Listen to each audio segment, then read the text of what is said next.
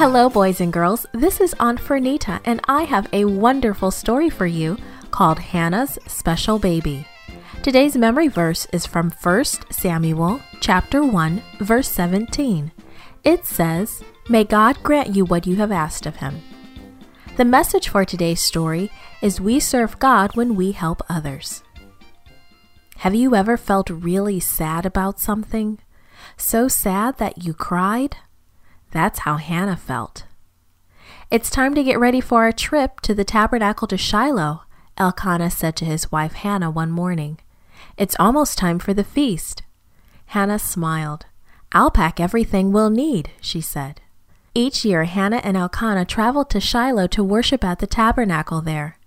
But every time they went to Shiloh, Hannah felt a bit sad. She thought back to the early days of her marriage. Many years had gone by, and Hannah had not had any babies. Oh, how she and Elkanah would love to have a baby of their own. Finally, Elkanah and Hannah began their journey toward Shiloh. The road was very crowded with other families, and it seemed as if every family had children. Oh, how Hannah wished she had a child. At Shiloh, they worshipped in the tabernacle. When it was time for the special feast meal, Elkanah gave Hannah an extra serving. He wanted to make up for the child that she did not have. Hannah closed her eyes tightly, but the tears still leaked out. "Hannah," Elkanah said, "don't be sad because you have no children. Isn't having me better than 10 sons?" he teased.